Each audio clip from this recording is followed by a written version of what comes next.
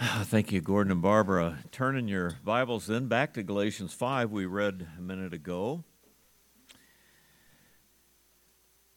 The title of this message is The Offense of the Cross. That's why we sang the song that we just did. And that verse appears in our text here, of course, in verse 11. Why do I suffer the offense of the cross? And our text is going to go through verse 12. Sorry about that, Paul. I should have had that in the bulletin. I just got carried away, that's all. The word offense in the Bible actually comes to us in a few different meanings. And we kind of know that as we read these passages. On the one hand, the offense or offenses can mean our sins. So, for example, in Romans 5:20, moreover, the law entered that the offense might abound. That is the sin.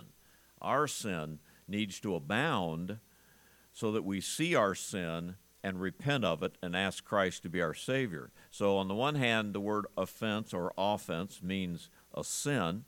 On the other hand, offense, probably most common, is that it means to make someone stumble, to offend someone, as you know.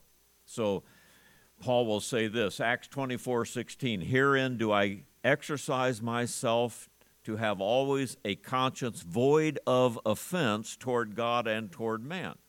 So we don't want to be offensive to other people.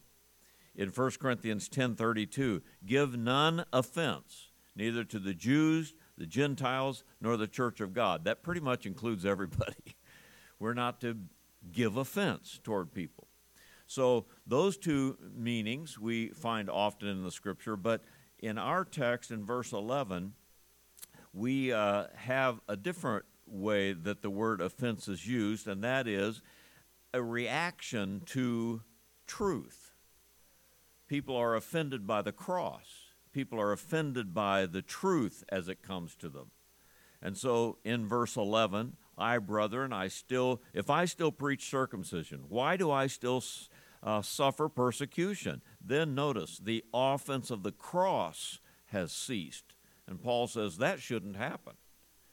The word offense here is the word scandalon, and we get our word scandal from it. It's a scandalous thing, that cross of Calvary. It shows us that we are sinners. It offends us in that way, and we react toward that.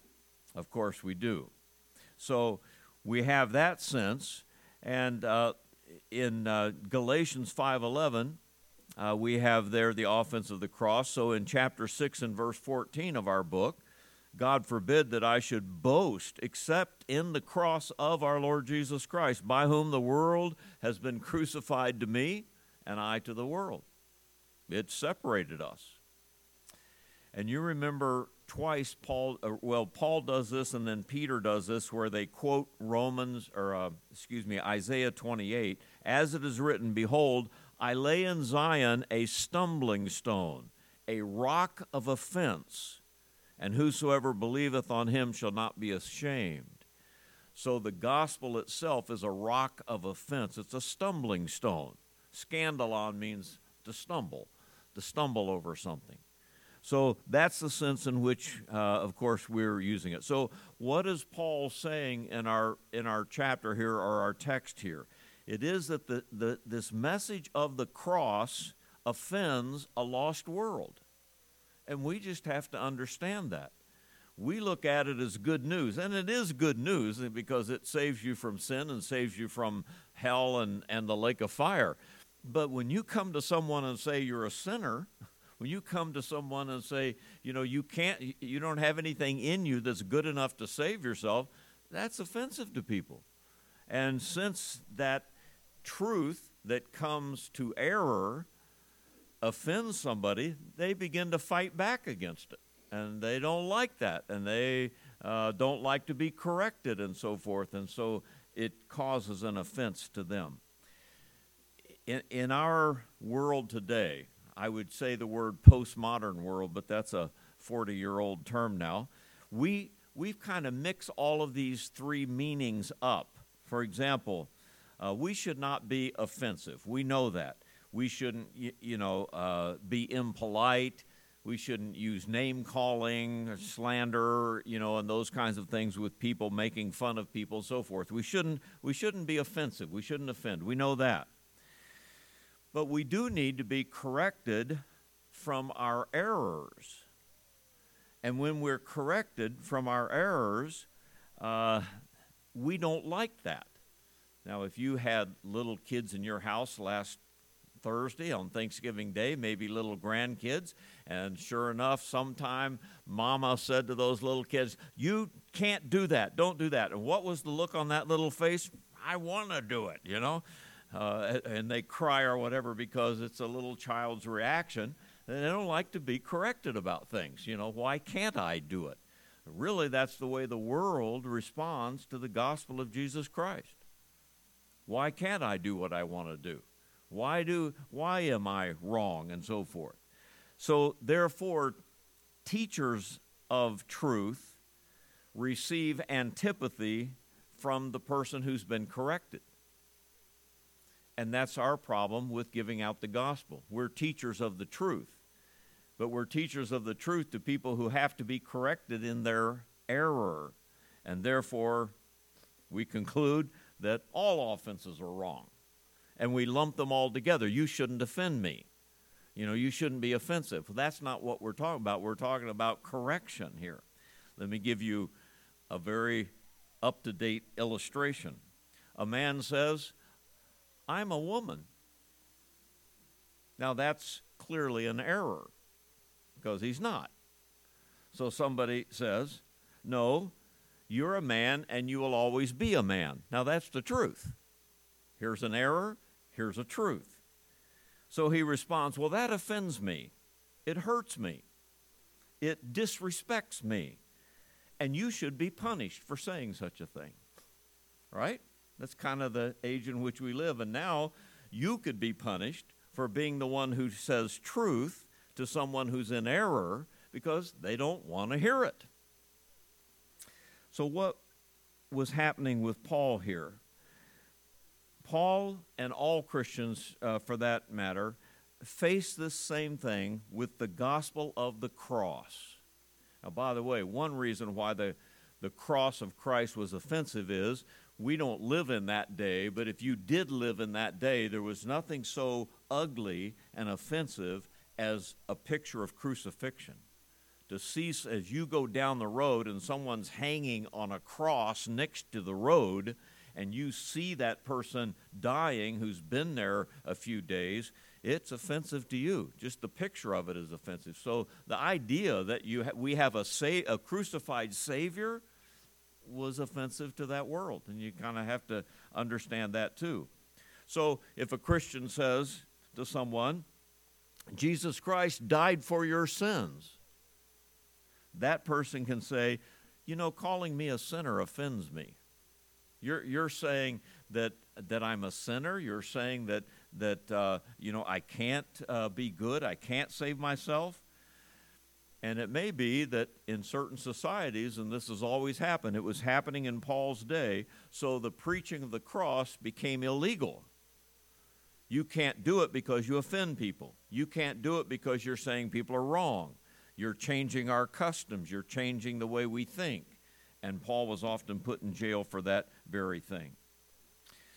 Now, just as a side note, way aside, today the anti-Semitism and the anti-Christianity we see going on in the world is Satan's purpose.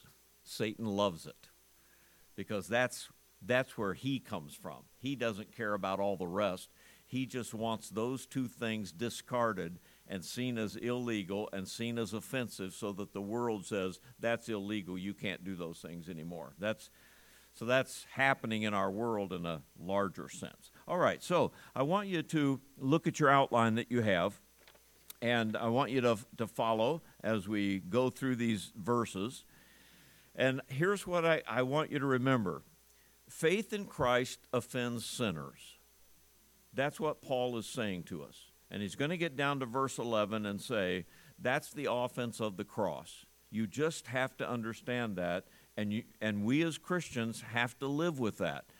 But leading up to verse 11 in our text, and actually the whole chapter, but we're starting in verse 5, is that the life of faith itself, your life as a Christian, your life as a believer, is going to offend this world. And yet, that is what gives you the authority, that's what gives you the power, if you will, to speak in the name of Christ. Look at my life. Look what God has done with me. Look how he has saved me. Let me give you that same message. So that's what he's saying here, and that's why we begin in verses 5 and 6, and you notice that in all 4 points I'm talking about faith, and he mentions it here. Faith does a number of things in your life. Faith avails much. Faith runs a race. Faith responds in the right way. But lastly, faith suffers too at the hands of the cross, the persecution that comes with the cross. So notice with me as we go through these, and I think you'll see these thoughts in these verses. First of all, faith avails. Notice 5 and 6 again. For we, through the Spirit, eagerly wait for the hope of righteousness by faith. For in Christ Jesus, neither circumcision nor uncircumcision avails. There's my word, hope avail, or faith avails, I mean. But faith working through love. 3 words in there that are important. That is that faith waits, and faith hopes, and faith loves. Those things ought to be true in our life. If we're going to have any qualification, any authority to speak in the name of Christ. Faith waits. You remember 1 Thessalonians 1:10, how you turn to God from idols to serve the living and true God and to wait for his Son from heaven, whom he raised from the dead, Jesus, who delivers us from the wrath to come. He's delivered us from that coming wrath, and we are waiting for him to come for us from heaven. We are people who wait. And one of the reasons why we do that, we're numbering our days that we may apply our hearts to God, but our opportunity is going to be done when the Lord comes. We often say, I hope Jesus comes today, and I hope he comes today too. But I have to realize my opportunity to serve God and to do something effective in other people's lives stops when he comes back. The gospel is done at that time. And so we are people who wait, faith waits for this coming because it puts urgency to the Great Commission. Imagine that Jesus, in standing there in his last moments on earth, speaking to the disciples and says, here's the thing I want you to do. What would you put in there? What would you fill in that blank with? Go into all the world, preach the gospel to every creature, baptize them and teach them. That's what I want you to do. And so the fact that we're waiting for the Lord to come puts urgency to that. Faith waits. Secondly, faith hopes, because also in verse 5, through the Spirit we eagerly wait for the hope of righteousness by faith. Titus 2, you remember this, looking for that blessed hope and glorious appearing of our great God and Savior, Jesus Christ. The hope that we have in Christ is 2 parts. We hope for the rapture and we hope for resurrection. Because we'll be in one of the two. We'll either be raptured, and when the Lord comes back, that's our hope, the blessed hope. Or if we die, when the Lord comes back, we will be raised from the dead, and we will go to be with him.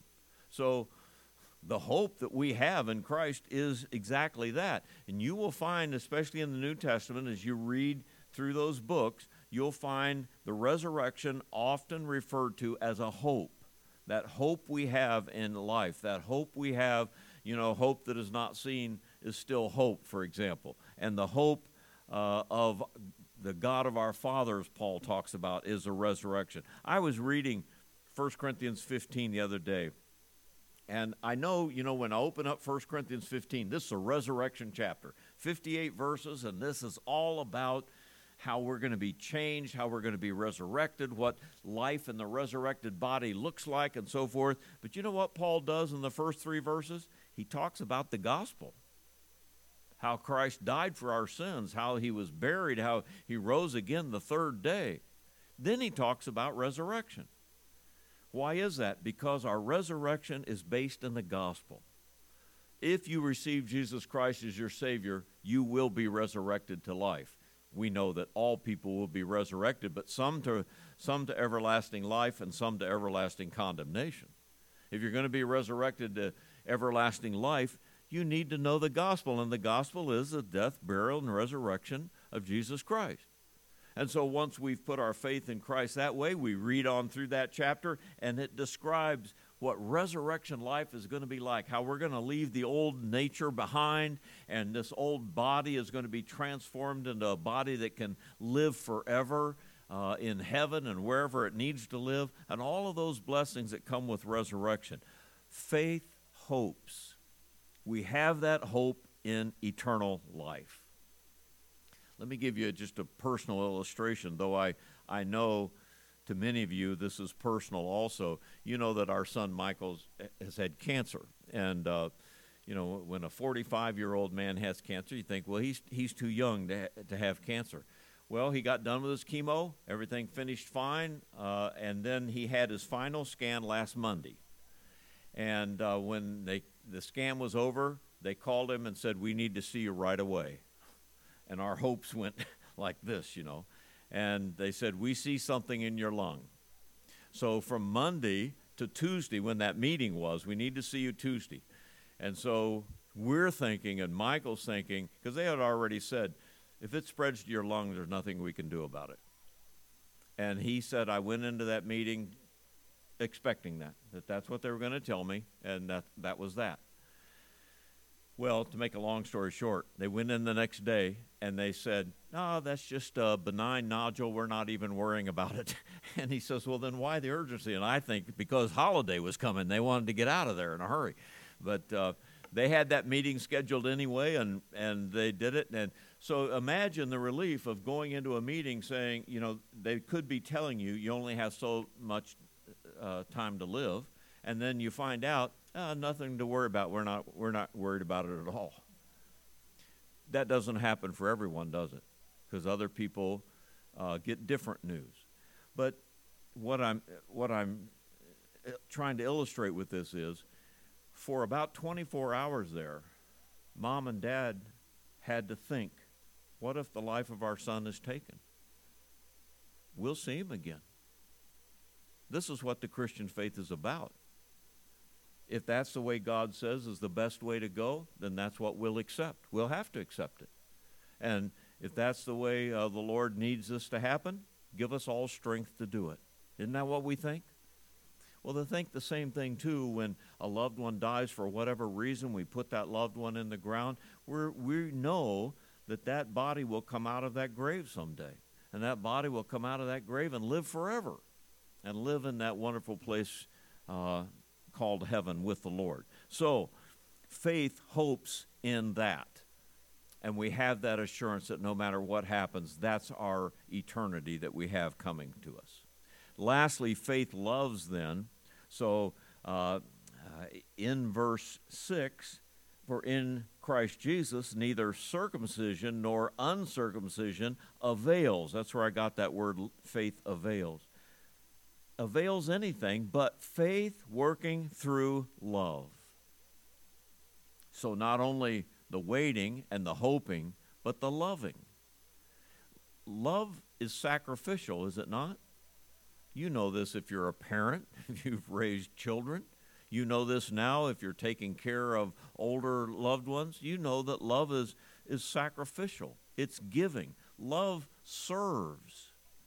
It doesn't seek to be served. Love wants to serve. Love serves other people. And love then avails. And that's why we have that word in verse 6. Why is it that then we take this gospel to a world? Why is it that some people give their whole lives on a mission field or something like that? Give up the luxuries of this life, all of it, until the day they die. Why would we do that? And why would you, as a believer, put yourself at risk to talk to someone about the gospel, knowing that that would be offensive to them, and you might make a friend into an enemy or something like that? Why would you do it? Love. That's why. Why do you correct your child when that little child's going to cry and not like it, and out of love? Why does a doctor say you have cancer? Out of love, so that you do something about it. And why do we say you need to be born again? It's got to be out of love. And if this life is the only thing we have, if we only live in this life, then why go through all of that? But if there's an eternity after this life where somebody lives forever, then it's got to be out of love that we would even approach that person and say, you need to be saved. I can understand someone who's a criminal and someone who's done ugly things being punished in prison all their life. I can understand the death penalty. I think it's a biblical thing. I can understand punishment like that. But when I think of eternity in hell, and folks, whether I like the doctrine or not, it's a biblical doctrine, and God says it is, so I have to take it that way. I think of someone being there forever. I don't want anybody to go that. I wouldn't want anybody to have to suffer that. So love avails is what we're saying. So we're going to learn 4 lessons. Lesson number 1, the world needs to see a faith that has perspective. That's what we learn in point number 1. We have this perspective in life, and the world needs to see that in us, and it needs that from us. Secondly, faith runs. So in verses 7, 8, and 9, you ran well. You were in a race and you were doing well, but you're not doing so well anymore. Why is that? You know that the Christian life is pictured as a race, right? You remember 1 Corinthians 9:24? Do you not know that those who run in a race all run, but one receives the prize? And then he says, run in such a way that you may obtain. You run in such a way. I think it was last week that I said probably the most common analogy for the Christian life is the word walk, right? And then we were talking about the word stand. It says we walk, and it says we stand for things. Well, maybe a third one is we run. We run a race. And it says we don't sit and we don't sleep. But we walk, we stand, and we should run also. So notice as he says this, you ran well. So first of all, who hindered you from obeying this truth? And notice I have the you in before each word. We have to run our race unhindered, uninfluenced by outside things, and uncorrupted. So he says, first of all, who hindered you? Where did this come from? You know what? I think Paul knew exactly who hindered him. And I think they knew. They knew it were these false teachers, these Judaizers, who had come in teaching that you have to keep the law to be saved. And Paul had combated that and taught against it, but too many of them were drawn away by that very thing. I like Hebrews 12:1. Therefore we also, since we are surrounded by so great a cloud of witnesses, let us lay aside every weight and the sin which easily ensnares us. Put away those hindrances in your life. The sins, the weight, the old habits, the old things, the old friends if you have to. And let us run with endurance the race that is set before us, looking unto Jesus, who is the author and finisher of our faith. Jesus, who's the beginning and the ending. He's the starting line and the finish line of our race. That word hindered, just for a detail here, anakopto means to beat back. I thought, to beat back? Who beat you back? And I thought, if you've ever run in a race a few times, maybe in school you were on a track team or, something like that, you're out front, and then somehow the crowd kind of pushes you to the back, and now you're at the back of the group. You know, you see that in horse races sometimes, but people races too. Who pushed you toward the back? You were running well. You were in first place. Why are you in last place now? That's kind of what he's saying from this word. Who kept pushing you back? And let me ask you that. Who pushed you back in life? Who made you fail in your race? If you were once running well, once had a great witness for the Lord, once were bold in your faith, and you are no longer, who hindered you? Who pushed you back to the back of the pack? That's not where you should be. And so faith runs, and it should run unhindered. Secondly, uninfluenced, I say, from the word persuasion in verse 8. This persuasion does not come from him who calls you. It came from them, but not from the Lord who has called you, this persuasion. If you go back to Galatians chapter 2 and verse 4, he described these same people this way.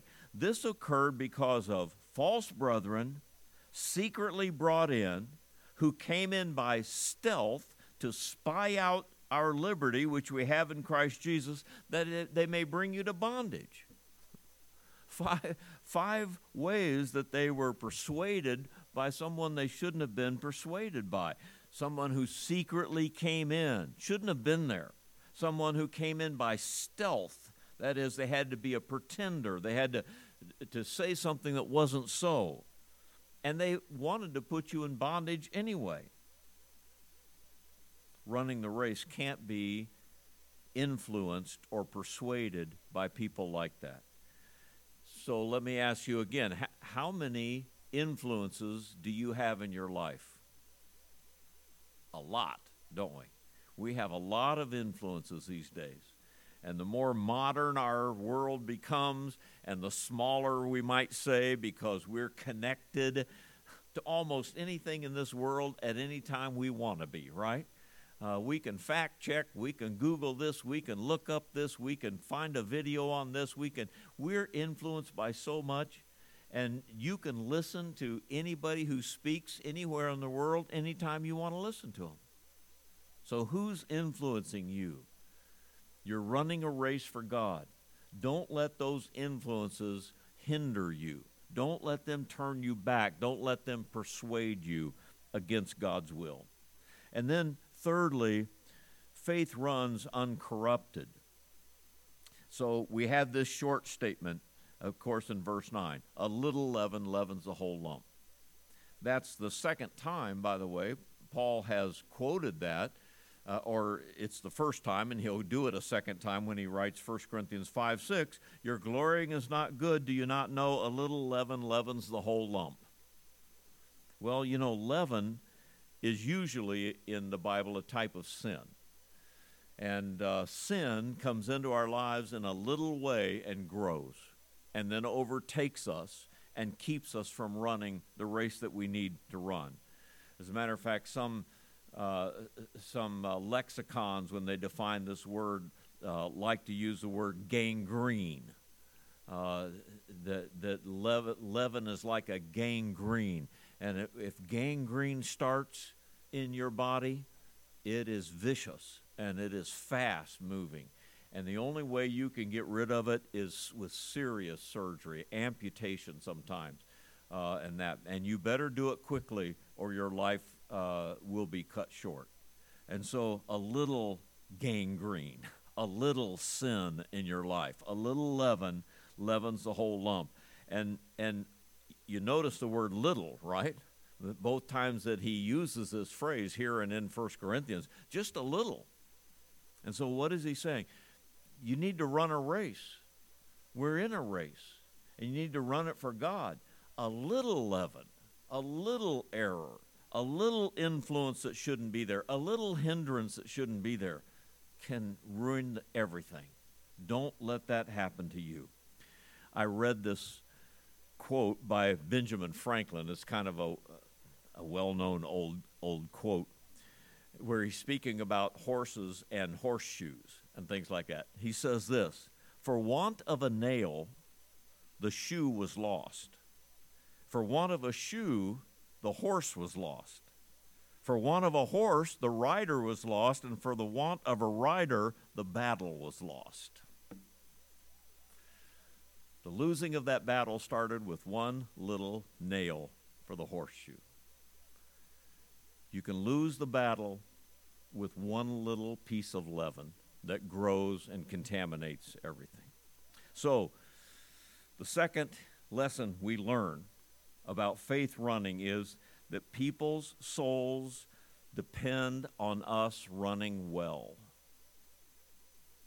If we don't run the race, they're not going to hear the gospel from us. If we don't do it well, if we don't run this race that we're supposed to race, they're going to hear a false gospel. They're going to hear it from somebody who really doesn't know the gospel. They're going to be persuaded against the gospel. They're going to be told things that they like to hear rather than things that offend them. We have to run this race well because people's souls depend on it. Okay, then, third and fourth. Faith responds. Now notice here I have verse 10 and 12 together, and then we'll come back to verse 11. Sorry, I misprinted the bulletin so you didn't have these verses at the end on there. That's okay. We have them here. So first of all, faith responds. Notice how he says in verse 10, "I have confidence in you." In other words, in the Lord, I think you'll do the right thing, that you will have no other mind. But he who troubles you shall bear his judgment, whosoever he will. And that's why I skipped to verse 12. I could wish those who trouble you again were even cut themselves off. I think those two thoughts go together. Then we come back to verse 11, the offense of the cross. Notice under faith responds, being single-minded. Isn't that what he's saying in verse 10? Don't have any other mind. Don't think any other way. Be single-minded, and Paul had confidence that they would be. He wrote to the Philippians in Philippians 2:2 like this, "Fulfill my joy by being like-minded, having the same love, being of one accord and of one mind." Paul was always saying, keep your focus right. Keep it narrow. Always know what you're after, why you're here, where you're going. It's so easy to lose this, but we need to be single-minded that way. You know, often we're encouraged not to have our belief in vain. Another word I was doing this word study on this week, knowing that your labor is not in vain in the Lord, 1 Corinthians 15:58. And there are a number of words that our English word vain comes from, but the most common one is empty. Vain means empty. Kenos means an emptying. Matter of fact, Christ emptied himself of his divine prerogatives when he came to this earth. But in this sense, it is, don't let your faith in Christ be empty, vain. It didn't count for anything. You didn't do anything for the Lord in your life. And you still have time. As long as you have breath in your lungs, you have time to do something for the Lord. And so be single-minded about what you're doing. Don't get led astray and have nothing to show for it. And I think what he's going to say at the end of verse 10, by the way, he who troubles you shall bear his judgment, whosoever he is. False teachers need to be judged. They need to be corrected by the truth. And if they don't repent of their sins and allow themselves to be corrected, God will correct them. And it's a pretty severe correction. And so whoever leads people astray and leads their souls away from salvation and causes people to end up in a Christless eternity, that person needs to be judged.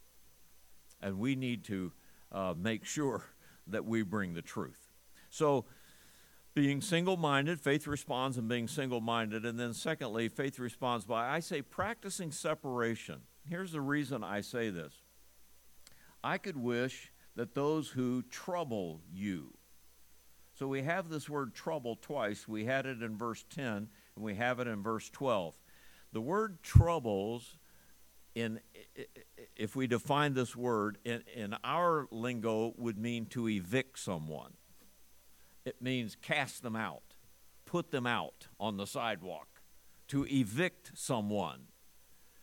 And that's what is happening here. I could wish that those who were wanting to put you out. And so I go back to chapter 4, verse 17. They zealously affect you, but not for good. Yes, they want to exclude you. They want to evict you. They want to put you out of anything that counts. They don't want your words any longer. They don't want to be offended by your Christian message anymore. They want to exclude you, that you may be zealous for them, that you can help them. Chapter 6, verse 12, as many as desire to make a good showing in the flesh, these would compel you, same word, to be circumcised, only that they may not suffer persecution for the cross of Christ. They don't want to be offended. They don't want to suffer persecution for the cross. You know what you have to do? You have to evict them. You need to put them out of your life. And if it's in the church, you need to put that out of the church. Now, you have in verse 12 kind of an interesting statement. I could wish that those who trouble you would even cut themselves off. Some have described this as a holy sarcasm, and maybe it is. Paul wasn't against using sarcasm. He uses it often in his writings. Just a holy sarcasm, and you can imagine what he meant by that. But I think also, even if that's what he was using in a sarcastic way, what he was basically saying, they want to evict you, and you need to evict them. You need to put them out of your life. If you have these kinds of influences that are keeping you from running the race, keeping your faith from growing, then respond in the right way, be single-minded, and put away these people or these things or this teaching. Maybe it's just a program you watch. Maybe it's some kind of a blog you listen to. Maybe it's a radio show. I don't know, whatever it is. Or maybe it's a personal friend. If it's doing these things to you, then put it away. That's what he's saying. Now, third lesson we learn then is the world needs us to earnestly contend for the faith. We've got to contend. We've got to fight. Doesn't the Bible describe the Christian life as a battle, as a war, and as a fight? In a good way. Not against flesh and blood, but against principalities and powers and spiritual wickedness in high places. We're in a battle. Satan knows it. His demons know it, but we don't know it. We're in a battle. We have to be willing to fight the good fight. So lastly, faith suffers, and that brings us back to the title of our message and that we have here, and that is the offense of the cross. And I, brethren, if I still preach circumcision, why do I suffer persecution then? Then, if I do that, the offense of the cross has ceased. What is he saying here? Evidently, Paul was accused of preaching one thing to the Jews and another thing to the Gentiles. And as a matter of fact, when we get to the book of Acts and in those later chapters, he has to explain, no, I wasn't saying that. I did not agree with them. But in other words, to the Jews, he was saying, yes, circumcision is fine. But to the Gentiles, he's saying, oh, don't worry about it. You don't need to do it. And they were blaming him for,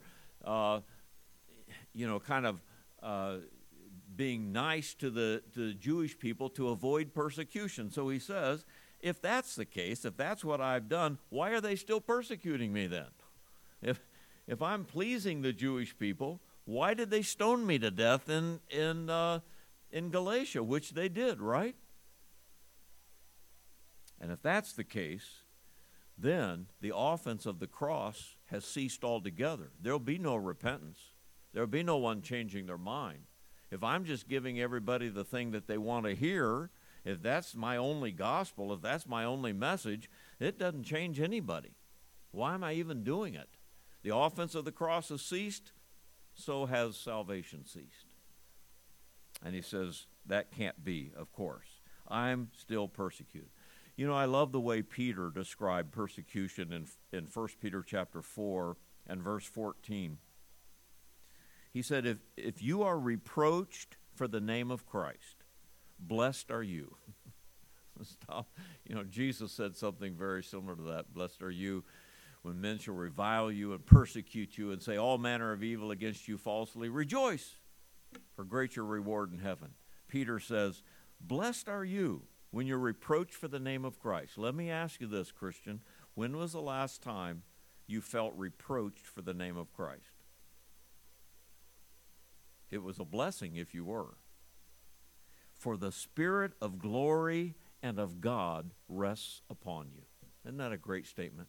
Reproached for the name of Christ, and the Spirit of glory and of God will rest upon you. Then he finishes it by saying, on their part, he is blasphemed, but on your part, he's glorified. On their part, they're offended. I can't believe you'd tell me these things. I don't want to hear that anymore. Stay out of my life. Don't tell me that anymore. How many people's testimonies for Christ have included something like that? I didn't want to hear it. I didn't want to be around them anymore. Every time I'm around that guy, he talks to me about this guy. That you've heard that, right? And then finally the Lord gets a hold of that person's heart, and they repent of their sin and get saved, and they say, bless that person for being a witness to me when I was that way toward him. Your part, he's glorified. And so faith suffers persecution. Folks, there's no way around it. If you're going to carry out the Great Commission, if you're going to try to live a Christian life in front of people, you got to expect it. It just doesn't go over well. And Satan wants to make sure it doesn't go over well because you're in that battle. But you've got to do it. And then lastly, it does suffer offense. Then the offense of the cross is ceased. Do we stop preaching because it offends people? Do we stop preaching because no one wants to hear it? No. The offense of the cross is a scandal. Scandalon. It's a stumbling block to people. And of course they don't want to hear it any more than you didn't want to deal with that when you were lost and before you got saved. But it's the only way to heaven. Repenting of our sins. Saying, Lord, I'm a sinner. I can't save myself. I don't have anything in me good enough to merit salvation. That's hard on somebody. It's hard to do, to say that. But God loved you enough to send his Son to die on that ugly cross that you might have eternal life. If God was willing to do that for us, surely we're willing to speak in his name and suffer far less than that. Point number 4, or lesson number 4, the world needs to see how serious our faith is. They need to see it. And we may be in a time, who knows, in our own lifetime, we've had it pretty easy in our life here, but we could be in a time where it's tough to be a Christian. It's tough to speak out. There may be suffering. There may be penalty for that. But what does it take to stop you? What will it take to stop you in your testimony or your word for Christ? Persecution, anger, somebody's offense is offended by you? It shouldn't. So let me end with these two thoughts. There are really only two conclusions that we can come to because of this message. Number 1, you're a sinner and you need to be saved. You need what Jesus did for you on the cross. Whether you like it or not, whether it's something that pleases you or not, if you're a sinner, you need what he did for you. And that necessarily offends you. It necessarily points out your error. It points out your sinfulness. It's like a doctor saying, you've got cancer, and if you don't deal with it right now, it's going to take your life. And the gospel is saying, you have sin, and if you don't deal with it in this life, you're lost for eternity. Or the second conclusion is you're a believer. Maybe most people I'm speaking to today are. You have been thrust into this great purpose of the gospel. Go into all the world, preach the gospel to every creature. because that's what counts.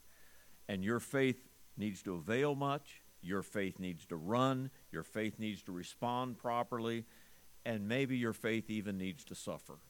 But if that's what it takes, then fulfill God's purpose in your life. That's why we're here. That's what Paul is saying when he talks about the offense of the cross. All right, stand with me if you will. As we stand and we think about these things, we're going to sing a song and ask the Lord to speak to our hearts as we do. Let's pray. Father, this is the kind of message that sometimes is tough on us. And yet we thank you, Father, for giving us these words that we have. Thank you for a man like the Apostle Paul, Peter, John. Thank you for those great Christians throughout church history that have shown us examples of how to live. But Father, we thank you that your Spirit bears witness with our spirit that we're children of God, that our gospel comes not in word only, but in power and the Holy Spirit and much assurance. Not giving us a spirit of fear, but of power and love and of a sound mind. So, Father, I pray, speak to our hearts in the way that we need. Encourage us in our race. Build us up in our faith. And help us, Father, to respond to these words as you would have us to do. We ask it in Jesus' name. Amen. We're going to sing a song as Gordon comes and leads us.